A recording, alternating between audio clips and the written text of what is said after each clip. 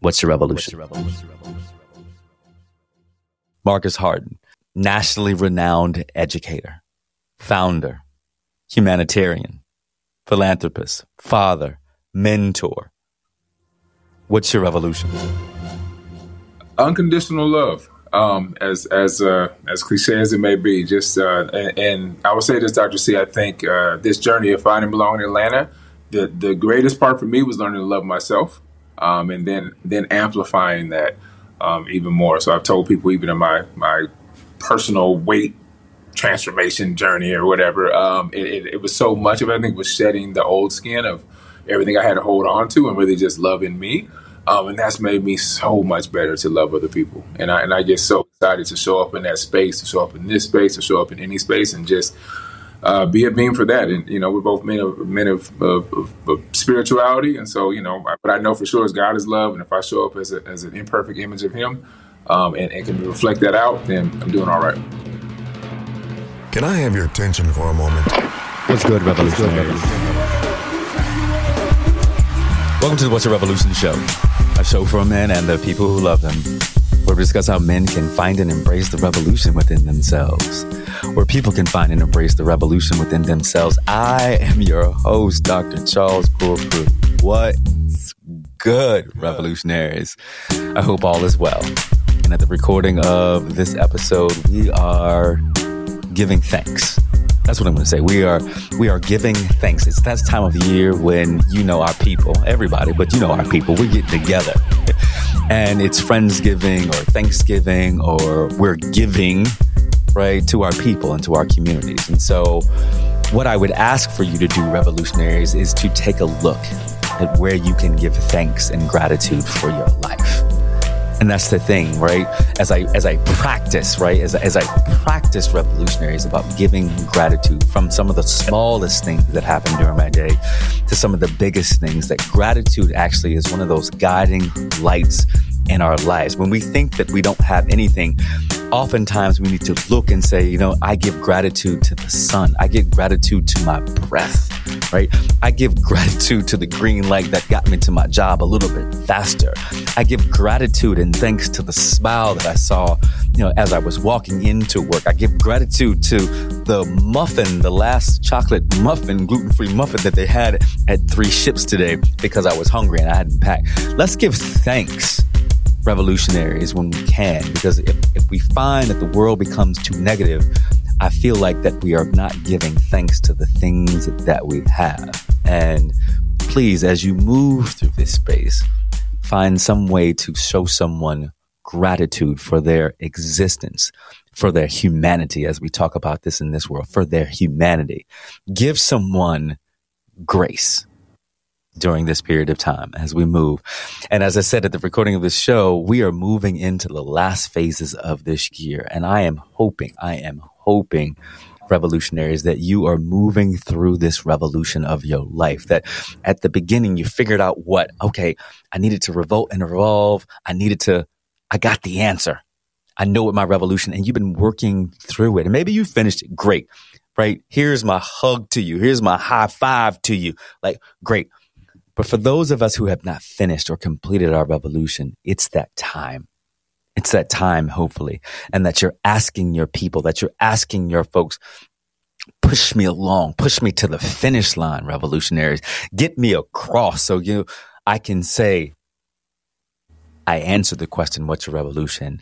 And I fulfilled it. And that I can move on in our 5th tenet, right? Always be having the next revolution in mind. Look, let me tell you something. I am always fortunate, right? And I say that always because the universe, God, whoever that you believe, and I believe, my spirit, as I'll say, always places people in front of me that I get to admire. And get to spend time with them. And the brother that, for those who are visually inclined, get to see, and those who will hear his eloquent voice in one moment, his name is Marcus Harden. And I'm going to let Marcus Harden tell you his story, but I'll tell you how I met Marcus Harden. As you know, I talk about our beloved Camelback Ventures. And in 2018, 2019, I had the pleasure of going through my first cohort of the Camelback Fellowship. And all of a sudden, this tall, 6'5", 6'6" brother walks in, and he says that I am Marcus Harden, the CEO of the ACE Academy. And he started talking about how this was going to amplify and edify the voices and education of Black boys. And revolutionary, that hits at my heart. That tugs at everything that I am, because you know me, that's what I've been doing. And so we developed this friendship, and I've watched this brother grow and do the things as ACE had began to flourish in different cities across the country. But Marcus, the man, was the person that I was like, man, this brother is dope. And so I wanted to bring him on the show, Revolutionary. So please meet my dear brother and my dear friend, Marcus Harden, and he will tell you the luminary status that he has in the world. But I know Marcus Harden as, 2019 Camelback fellow who was building a school that was made for Black boys. And that's what we need in this world. So Marcus Harden, thank you, my dear brother, for coming on the What's Your Revolution show and gracing me with a little bit of time, because I know you're busy. What's good with you, brother? Was good, but I mean, after the opening and that introduction. Thank you. I'm gonna save my version of our meeting for the end. Okay. But in the spirit of gratitude. But thank you for having me on. Been a fan for a long time of just the work and the platform that you're giving to people like me and people who are just out here trying to do good work. But it is a pleasure to be here, brother. Yeah. It is, man, and I appreciate it, and I take all of that.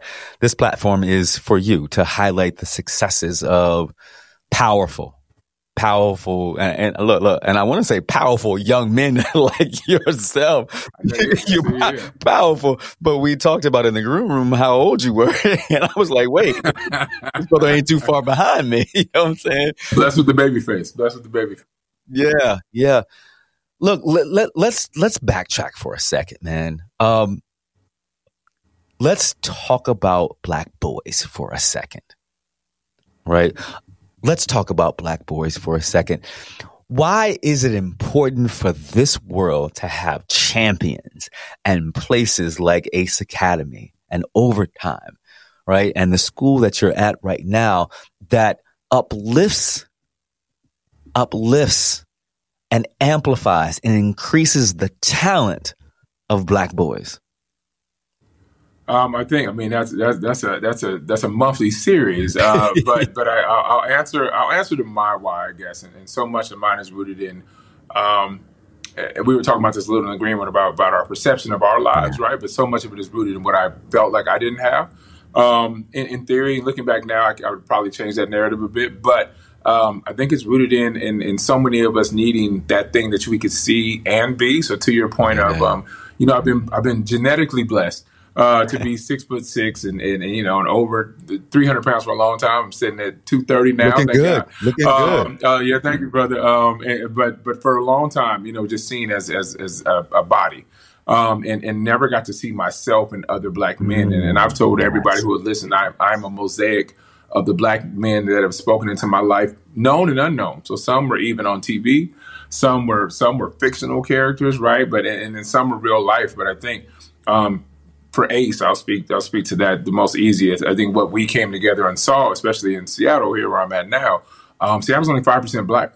So if you think about the Black male population, it's low, and the narratives that are pervasive of everybody's in jail or on drugs. And I was like, no, that's not it. Like, I got some family friends who are working at Boeing and who are firefighters, but those stories don't get told. And for me, especially, I think all I ever, and it still happens, Dr. C, all I ever get is, oh, who do you play for? Or I bet you do this. And, nobody ever knows that I've, opened 2 schools and run a successful nonprofit and worked in the White House. Those questions don't come up. What comes up is what my body has done. Yeah, and so what we knew for certain is how do we create a space and place for young Black men just to be.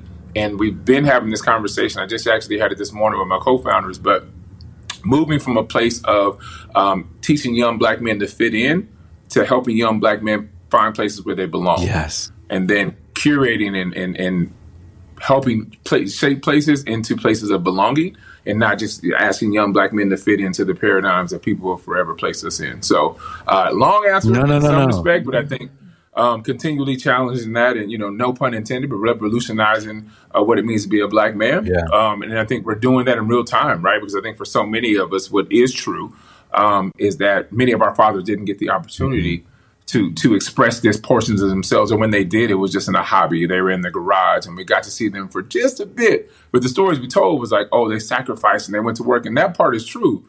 But when they got to come home and they really saw joy, we didn't really get to see that either. So like, it's trying to really exude that. I have love tattooed on my arm, right? That's both real, and it's both.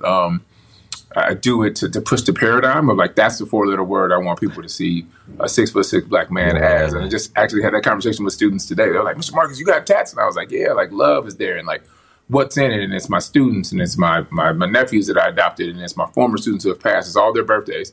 I didn't want to have 97 men's names tattooed on me, no judgment, but but the ode to that, and again, revolutionizing how we show up in that, because black men saying love to me is the most revolutionary thing we can do. Brother, so I had like 6 questions pop up in my mind before you said that, and I'm gonna put a pin in this question of belonging, because I'm gonna come back to that. Like, what does the space of belonging look like? But I need to tell a story, because what you said is, there's an irony. Last week, November 17th, was the the Founders Day for the good men of Omega, and we're doing this. This is what we're gonna do. I'm not trying to say, there's a whole story, and the good men of Omega know that I talk about, Omega Sci-Fi a lot on the show. Yeah. But what I want to say, one, is that I think there is a stigma around black male fraternities. One, I think that also there's a stigma around, and I'm only going to speak for my fraternity. All right, there's a stigma around how Omega men Qs act and comport themselves externally. I got to spend some time with my line brothers, and we'll call this our external brother family, and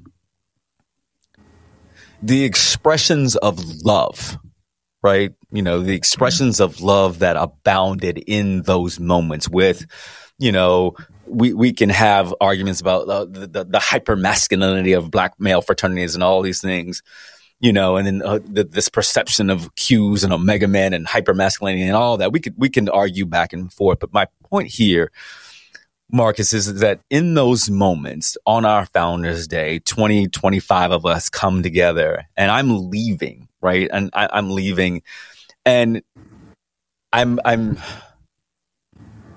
shocked is not the word. Befuddled is not the word. I am in awe. That's where I am. I am in awe at the expressions of gratitude and love being expressed by black men, professionally well-educated black men. As you leave it, brother, I love you. Mm-hmm. Right? This expression of love, this expression like, brother, I am grateful for you. Thank you for showing up for me.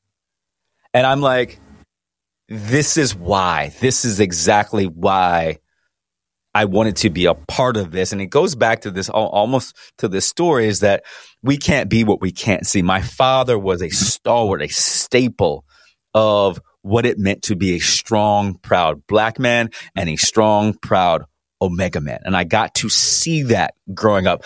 His friends, my fictive uncles, were Omega men. So this, I am affirming what you're saying, is that love can happen, right, between black men. This affirmation that I see you, I'm with you, right? I will go with you through this journey of life.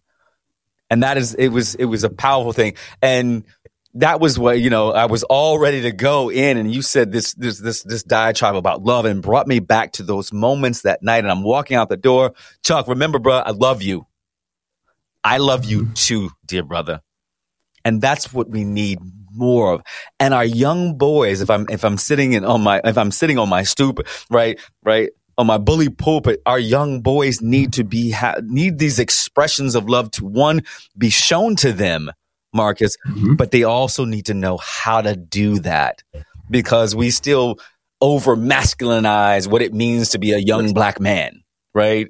And if someone has an expression of love, we will begin to label them as something that they may not be. And then all of a sudden, they've torn down any expressions of love because they don't want to be labeled or characterized something that they might not even know about. So, yeah. No, I think, and we were talking about this a little bit in the green room, Dr. C. Like, I'm still in root, right? Like I'm always trying to be a great practitioner, but also I have to practice what I preach, right? Like at the end of the day, you have to do it. And I think back, one of my most like kind of paramount experiences as an educator was early in my career, so 20 years ago.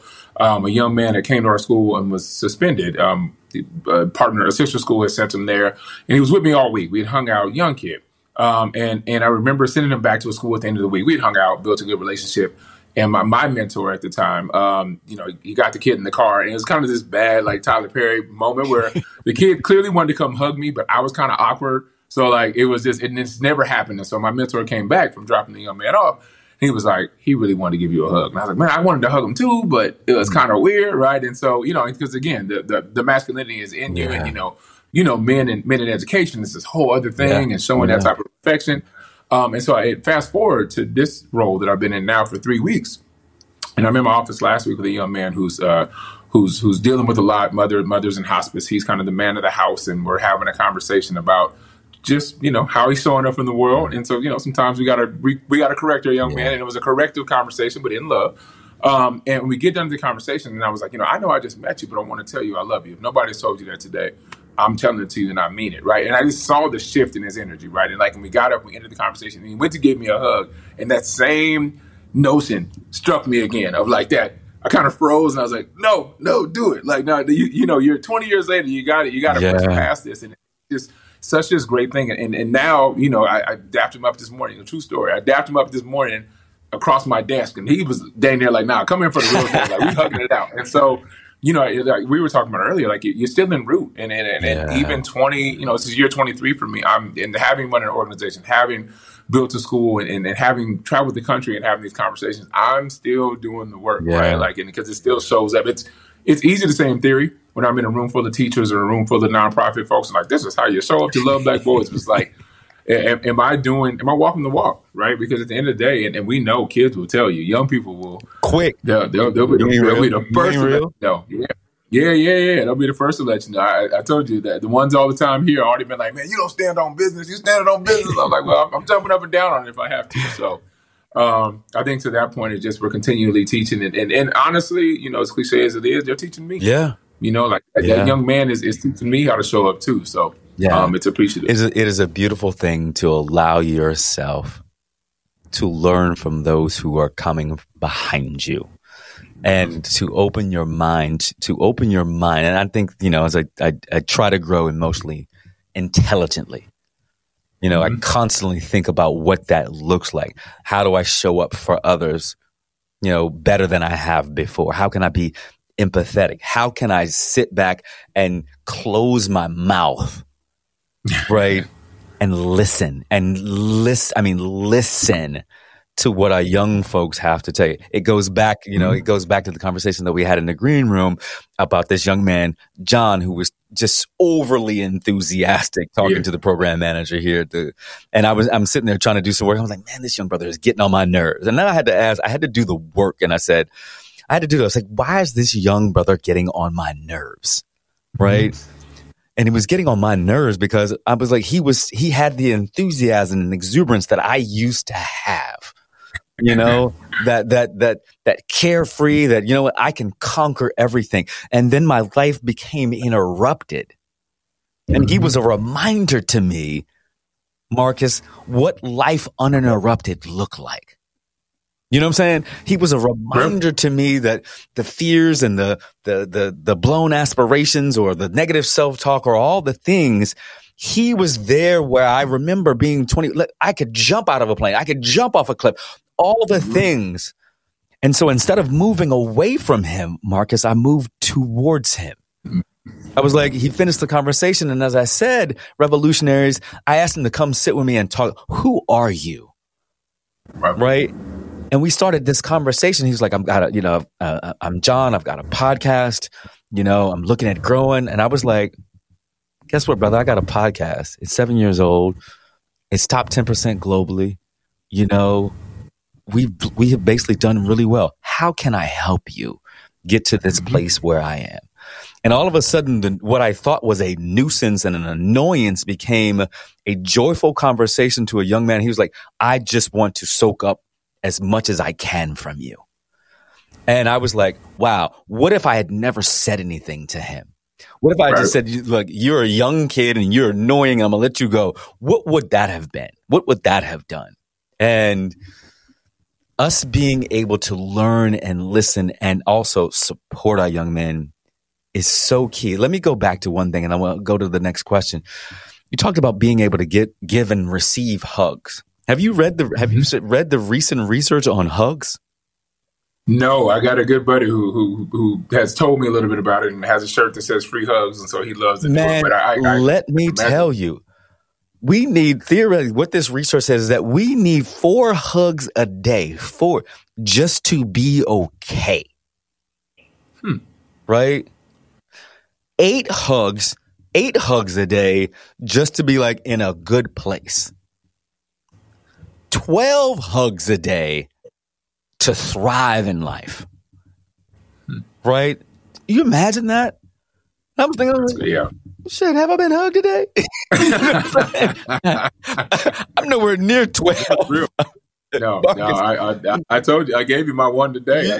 Maybe at 2. Yeah, maybe that's why I'm gonna play pool. Look, at the record, I'm gonna play Tuesdays my pool night, so I know I'm gonna get a couple of hugs from the brothers. When what I'm saying? But I'm like, wait, I am hug deficient. I got to check that. And to your point, I think as men, we don't get that. Right? I think if I'm honest, if I feel back to turning even on me, I'm okay with giving them. I'm not okay with receiving them, which is a weird, it's my own, I got a dope therapist in Atlanta. I have to break that down with him, but it's like, it's another, I think it's another piece to just think about. And then I think we even think about culturally, right? Like for me, living this kind of bi-coastal Seattle, Atlanta life, it's very different. Seattle's very liberal and a little more proper. And Atlanta is like, everybody smelling like Elizabeth Taylor White Diamonds, and they're going to come in for the real thing. So, maybe that's what it is. White diamonds. White diamonds. Yeah. Sound like Big Mama. You got to love it. I'm not mad at that. One of the things you said earlier on, and I want to see if you can weave our story of Camelback into this, because I think it's important. And I think that, being vulnerable about some of the stories from our camel days at Camelback is, what does belonging look like for Black men? I definitely can weave in Camelback. I think it's, so for me, I guess I'll completely weave it in that. For me, 6 years ago now, which is crazy, Dr. C, making the journey to Atlanta, where people told me not to do it and not to try to take it, try to take ACE there. And it was a bad idea because, I had a lot of social capital here in Seattle.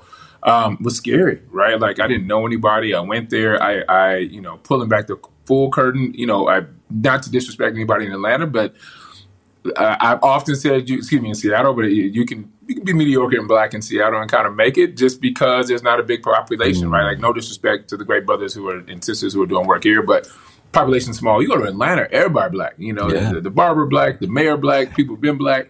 And for me, so much of my identity was tied in, was I Black enough? Because, I grew up and went to middle school in different places. I did go to a Black high school, but even then, so even in my late 30s was like, am I coming to Atlanta and will I be Black enough? And so for me, finding belonging in a Black city was huge. I remember being from the airport into the city, and literally, as cliche as it is, listening to the Migos, and I was like, "Yep, this is it."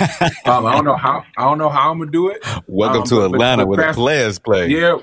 Welcome to Atlanta. But fast forward a little to your point, it was a leap of faith, right? Like I first moved there, I hadn't gotten Camelback yet. I was hoping it was coming, and so moved there, and for the first time in my life, found myself hospitalized because I was trying to work out a lot to get to where I'm at now, and almost died. I was in the hospital for a month and came out and had to do all that and had resolved. And I think I shared this story with you, but coming full circle to like find the environments. I went to the gathering spot, who I always give these brothers a shout out, and I'm weaving this. Ryan and TK, who let me go to the gathering spot and literally walk me around. It's like, this is who you need to know. We love this concept of ACE. We love the concept of supporting young black men.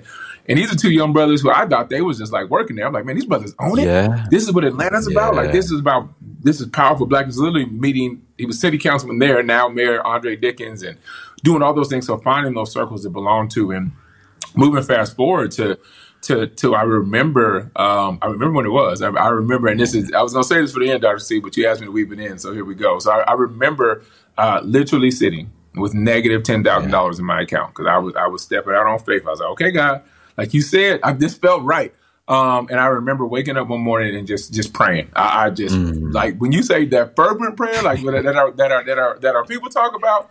I prayed so long, I woke up, but it was noon. Like, by the time I opened my eyes, I was like, hey, God, I need you to show up now, because it's rough out here. And I think I've shared this with you. I've told this story about you a lot. And then literally maybe 30 minutes later, you called me. And you were like, hey, this is Dr. C. And the way Dr. C, you got that smooth voice. So the way you said it, you were saying like, hey, we got our kind of feel of educational folks this year, but your project just spoke to me. Now in my mind, I'm like, man, if you're calling me to tell me I didn't get this, you can save all this, because I'm about to pack up. And I'll never forget it. Like, and I'm trying not to get emotional saying this, but I hope I've said this to you and about you in the Camelback experience. But you're like, brother, you got it. And I wanted to be like, man, send that check, 'cause I'm out here about to. And I remember hanging up the phone, brother, and I bawled. Yeah. And I bawled, because I was like, man, God showed up, and he showed out. Y'all sent the check a couple hours later, because I didn't even know how I was going to get to New Orleans. That's how broke I was. But I was like stepping out on faith and stepping out in that place. But then full circle, I think moving a little long to answer your question of belonging, my previous role that I just left with Overtime, which was completely different. Now I'll maybe get to the story of how ACE led into Overtime. But those same rooms that those people graciously had me in, those brothers, and that sense of belonging that Atlanta gave me, were the same rooms I got to walk into and now sit as peers, right, and got to give back. And so got to give back to the brothers who gave back to me, got to give back to brothers who looked just like me. And even, when I was first pitching ACE, going to Atlanta and going to the Metropolitan Library and pitching it, and this sister walked up to me, man, she, definitely an elder in the community. She said, young man, this thing sounds amazing, and I'm excited for it, but your Seattle money doesn't spend here. And my little feelings was hurt. But then I was like, wait a minute. What she's telling me is like, this concept's amazing, but I haven't done enough on the groundwork to understand the needs of the young men in Atlanta. Because if you understand in Atlanta, if you're born into poverty by fourth grade and you don't escape, as a black man, you're not getting out. Yeah. So beds, penitentiary beds are based on fourth grade literacy rates. At least they used to be. Yes. And in Atlanta will trick you because of the blackness, but it can't escape those realities. And so that belonging is what, literally in the phone call you gave me, and I think I've said this to you before, I think in a tearful thing in Camelback, but now for the world to see, changed my life. Like, it literally changed my life, the trajectory of who I was as belonging, the trajectory of who I am as a man, and the things that I've been so blessed to be able to do. Even we talked about in the green room, like, I'm sitting here at Russell and Sierra Wilson's charter school, getting to say I'm the co-CEO, which is like, if you told me 2 months ago, I'd been like, nah, never. And so even when I complain about life, I'm like, man, kind of blessed. This is first world problems. But also that point of finding that place to belong. And we were talking about books earlier. There's a beautiful book called The Geography of Bliss. The Geography it talks about of environment. Bliss. The Geography of Bliss. So it's a study of there's a happiness institute in Florida. Who knew? But it studies who knew? But it studies environments, and it talks a lot about places you'll end up going, and kind of like how people kind of will go to Bali and just stay, right? And do that thing. And for me, the Geography of Bliss was Atlanta. It was finding that kind of place that I belonged, and I think it's why I'm content now to kind of live this dual life at the moment of both places, because Atlanta fed my spirit. With like I said, brothers like TK, brothers like Ryan, brothers like Damian Wilkins, who I got to work with at OTE.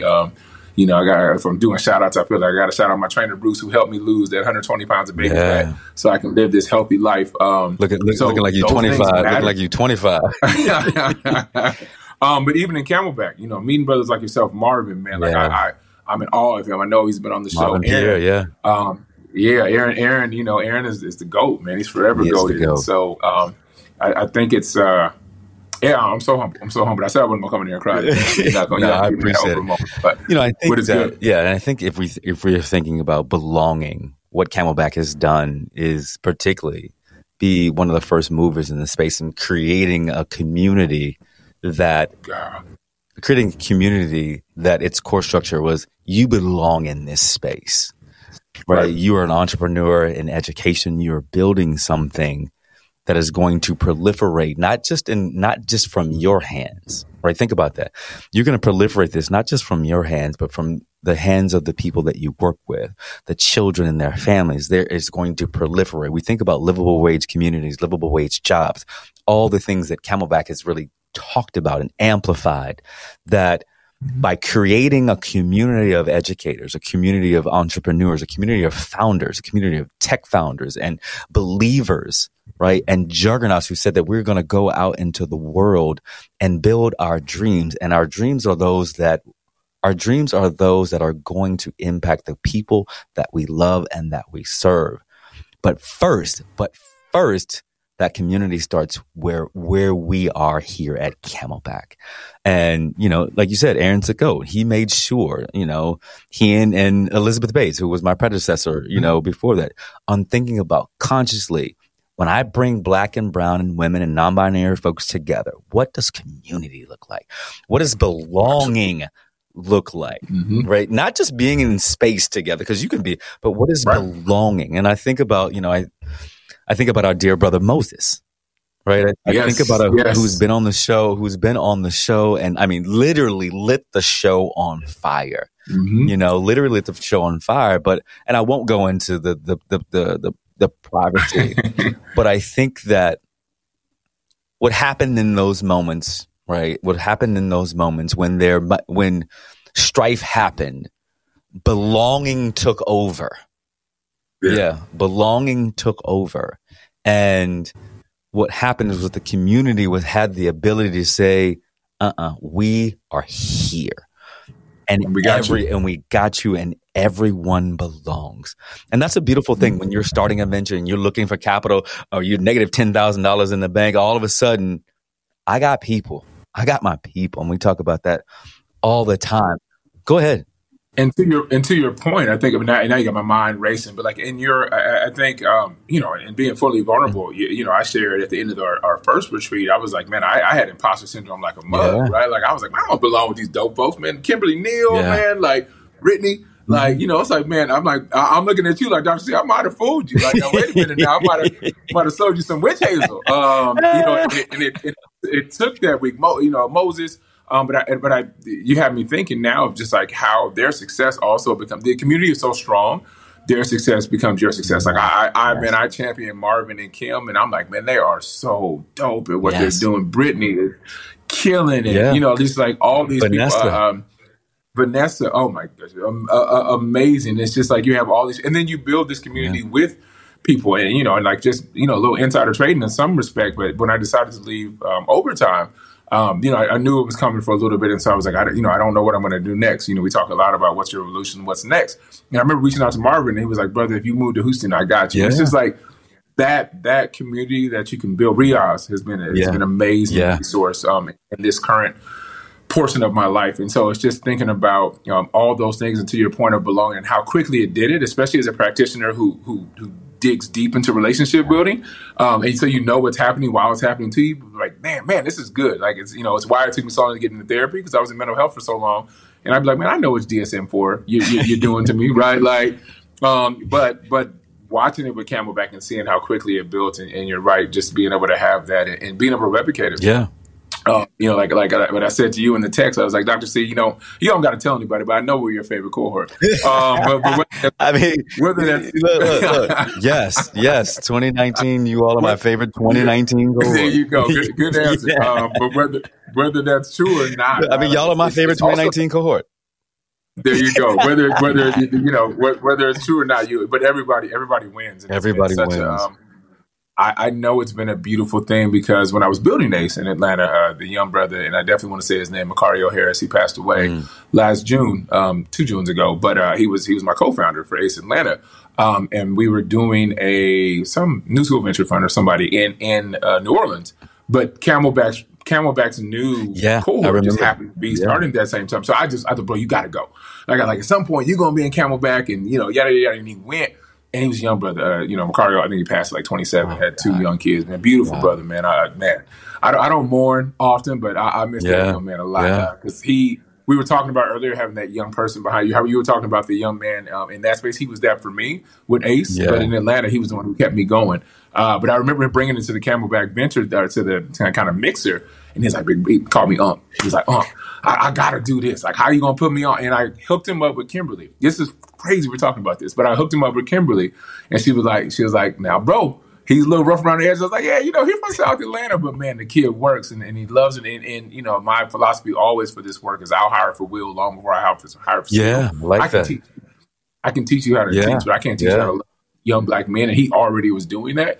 And I remember hooking him up with Kim while I was gone, and she was like, we can polish him up. And man, he was. I just had to say his name, but it reminds me of like he was excited about what Camelback can be, and he had no idea. And it's how I know good school. Coming from a family full of preachers is how I know good church.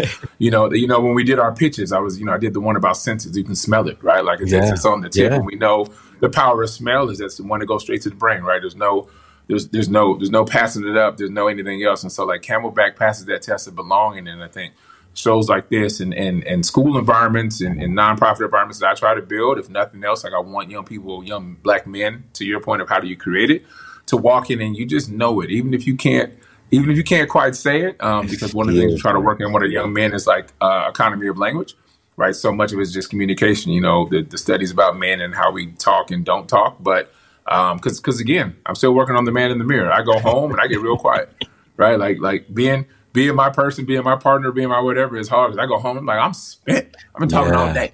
Oh yeah. So, I know that feeling. Yeah. Look, please, just put your leg on me. Don't say nothing to me. Yeah. I'll watch other movies. Rub my head. Yeah. Do something. But I think to your question, I think somewhat of like how do we create that? I think is I've been doing the work, and me and my co-founder CJ and Willie especially, of just making it explicit, like just saying the thing out loud, and saying like this is what this is. How does that feel? Let's walk through it. Let's talk through it together. And then I think the biggest leap has been the belonging and vulnerability.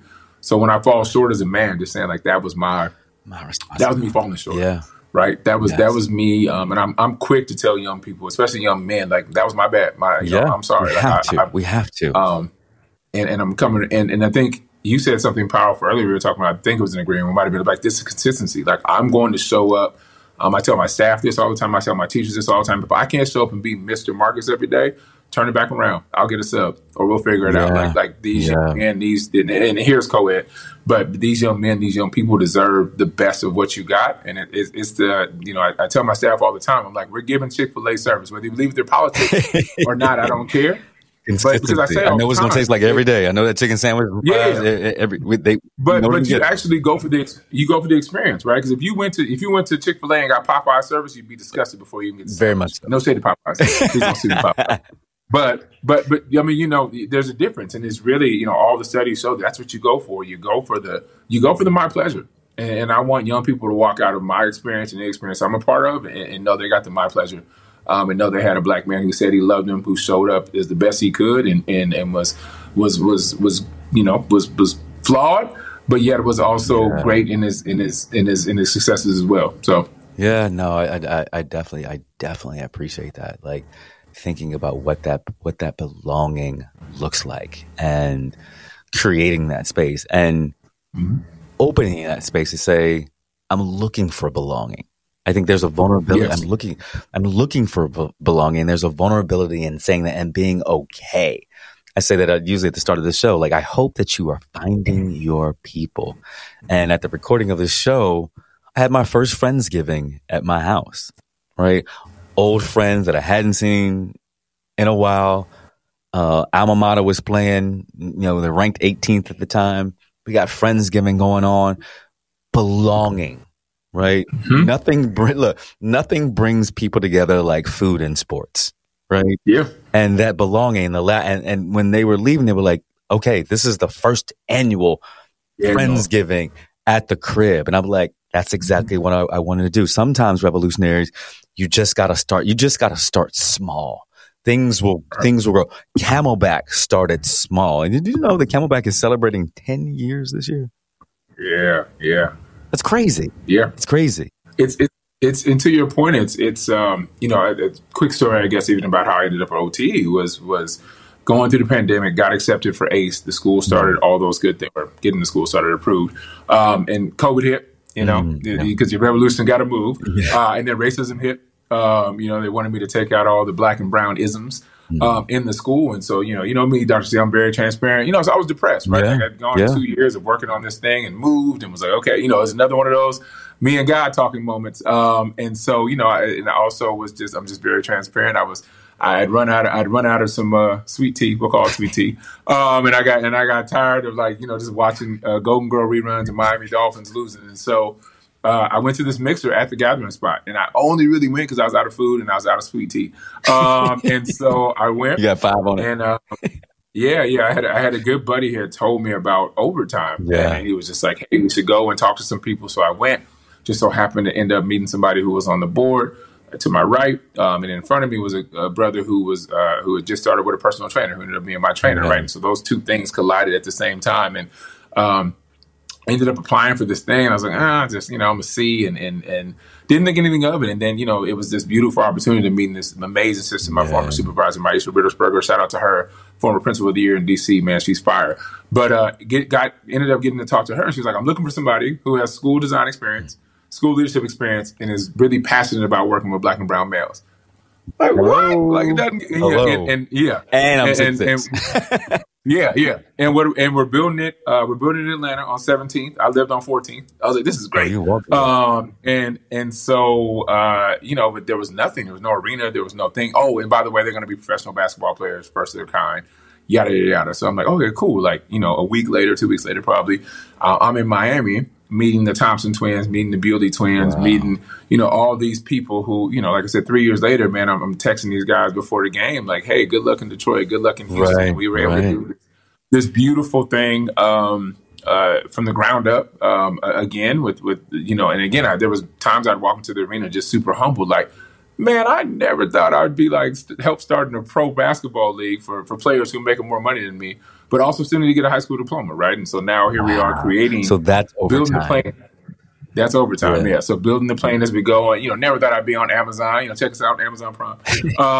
But check them out. I guess I'm no longer there. But still all love. But just those things. But again, sometimes you have to walk into the fear. Got to walk into the fear. And what I learned for sure is working with those young men is despite the talent, young men from all over the world, right? Alex Sarr, who's projected to go #1 next year, brilliant young man, speaks 5 languages from France, but we're still having the same conversations about life, Dr. C. It's you're thinking about not just like, hey, I might go first in the draft, but hey, I got a little girlfriend. Like, what is this? You still got to develop. Yeah. Still the same conversation. Like, did you shower today? Like those are conversations I sometimes have, or just we'll get some of that Tom Ford. Yeah, right. I don't know how to play chess, or bigger. One of my contemporaries, my former math teacher, brilliant young brother Ricky out of Dallas. He would have his young men, his advisory. They would learn how to tie ties. These are again the overtime formula was either NIL or Pro Path. But we could have a player making over 6 figures and sometimes 7. But he didn't know how to tie a tie, right? And we're having and he's never been to the MLK Museum, and so it's just again all those things that we get to learn. And to your question of belonging, that was a built-in belonging around basketball, but so much of our work, my team's work in the academic and life skills section was more about like, who are you outside of this? Because it's more about less of what you're doing, because that comes back to my 6'6" analogy, but who are you? And in that world, you don't get the chance to really explore because you're a commodity. Everybody's looking, like I teared up with Amin and Nassar going 4 and 5 in the draft, but I teared up because I'm like, man, I remember those conversations in the car with them, or late night in the gym, or just life. Like, hey, what do you think about this? Or, what do you think about that? Or family, or these. And I'm like, man, these are brilliant young men who that machine doesn't care per se. But who are you? And we don't get the chance to see so many of it. It's better now. I do think athletes have a better platform now to be able to show who they are, and who they are. But it's still based on their body and what they can produce. Yeah, and hopefully we can give them the insights into when it's over, Yeah. when it's over on their own accord, or when it's robbed or stripped away from them for some reason. Mm-hmm. What's next in that? What's next? Yeah. And for some of them, you think about that, right? Like you could be washed at 24. Yeah. So now you have, you got a whole life. What do you do? Yeah. Even the way we talk about LeBron, right? LeBron, let's say when he's done at 41, 42, he's younger than me. He's still got a whole other life. Still, but LeBron's big. He got a lot more money than me. But, he all right.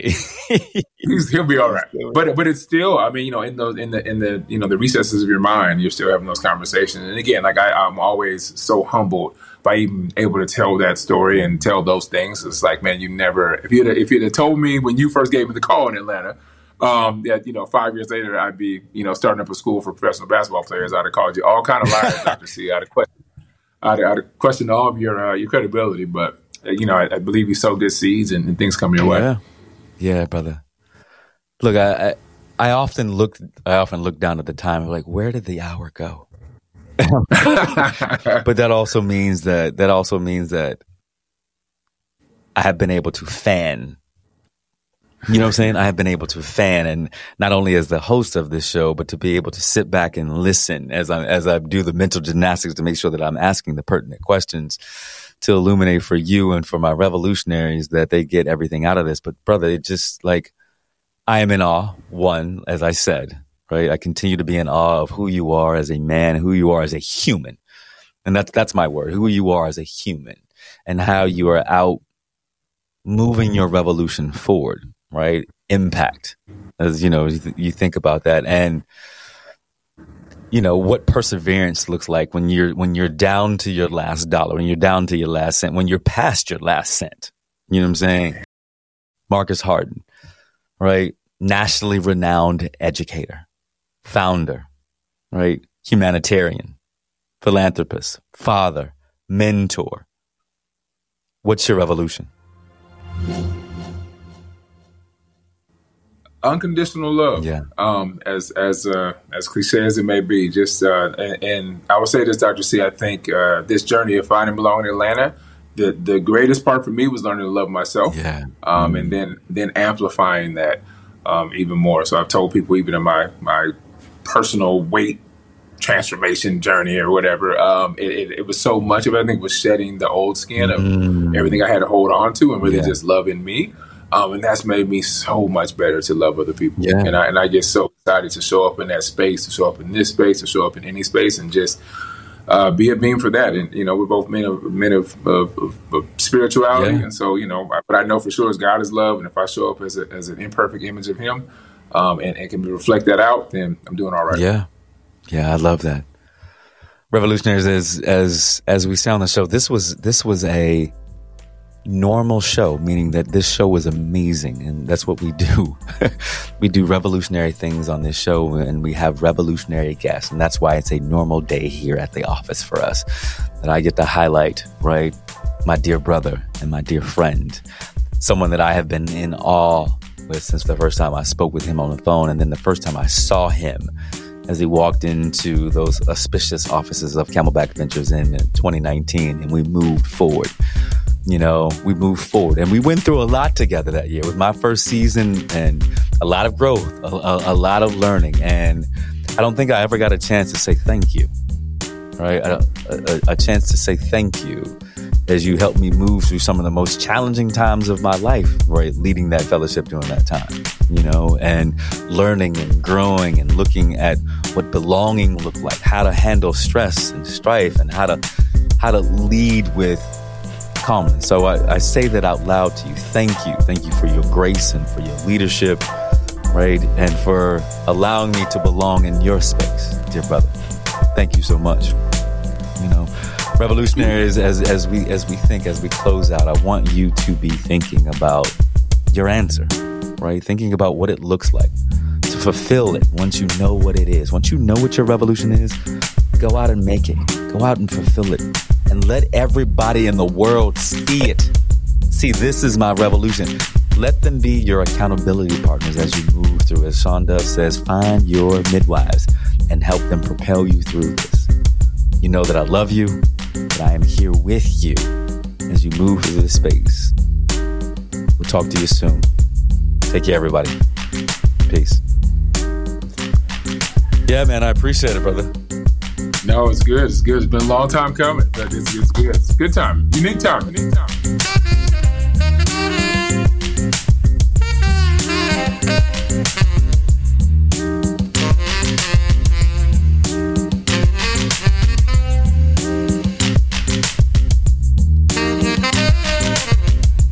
As a leader, you know this.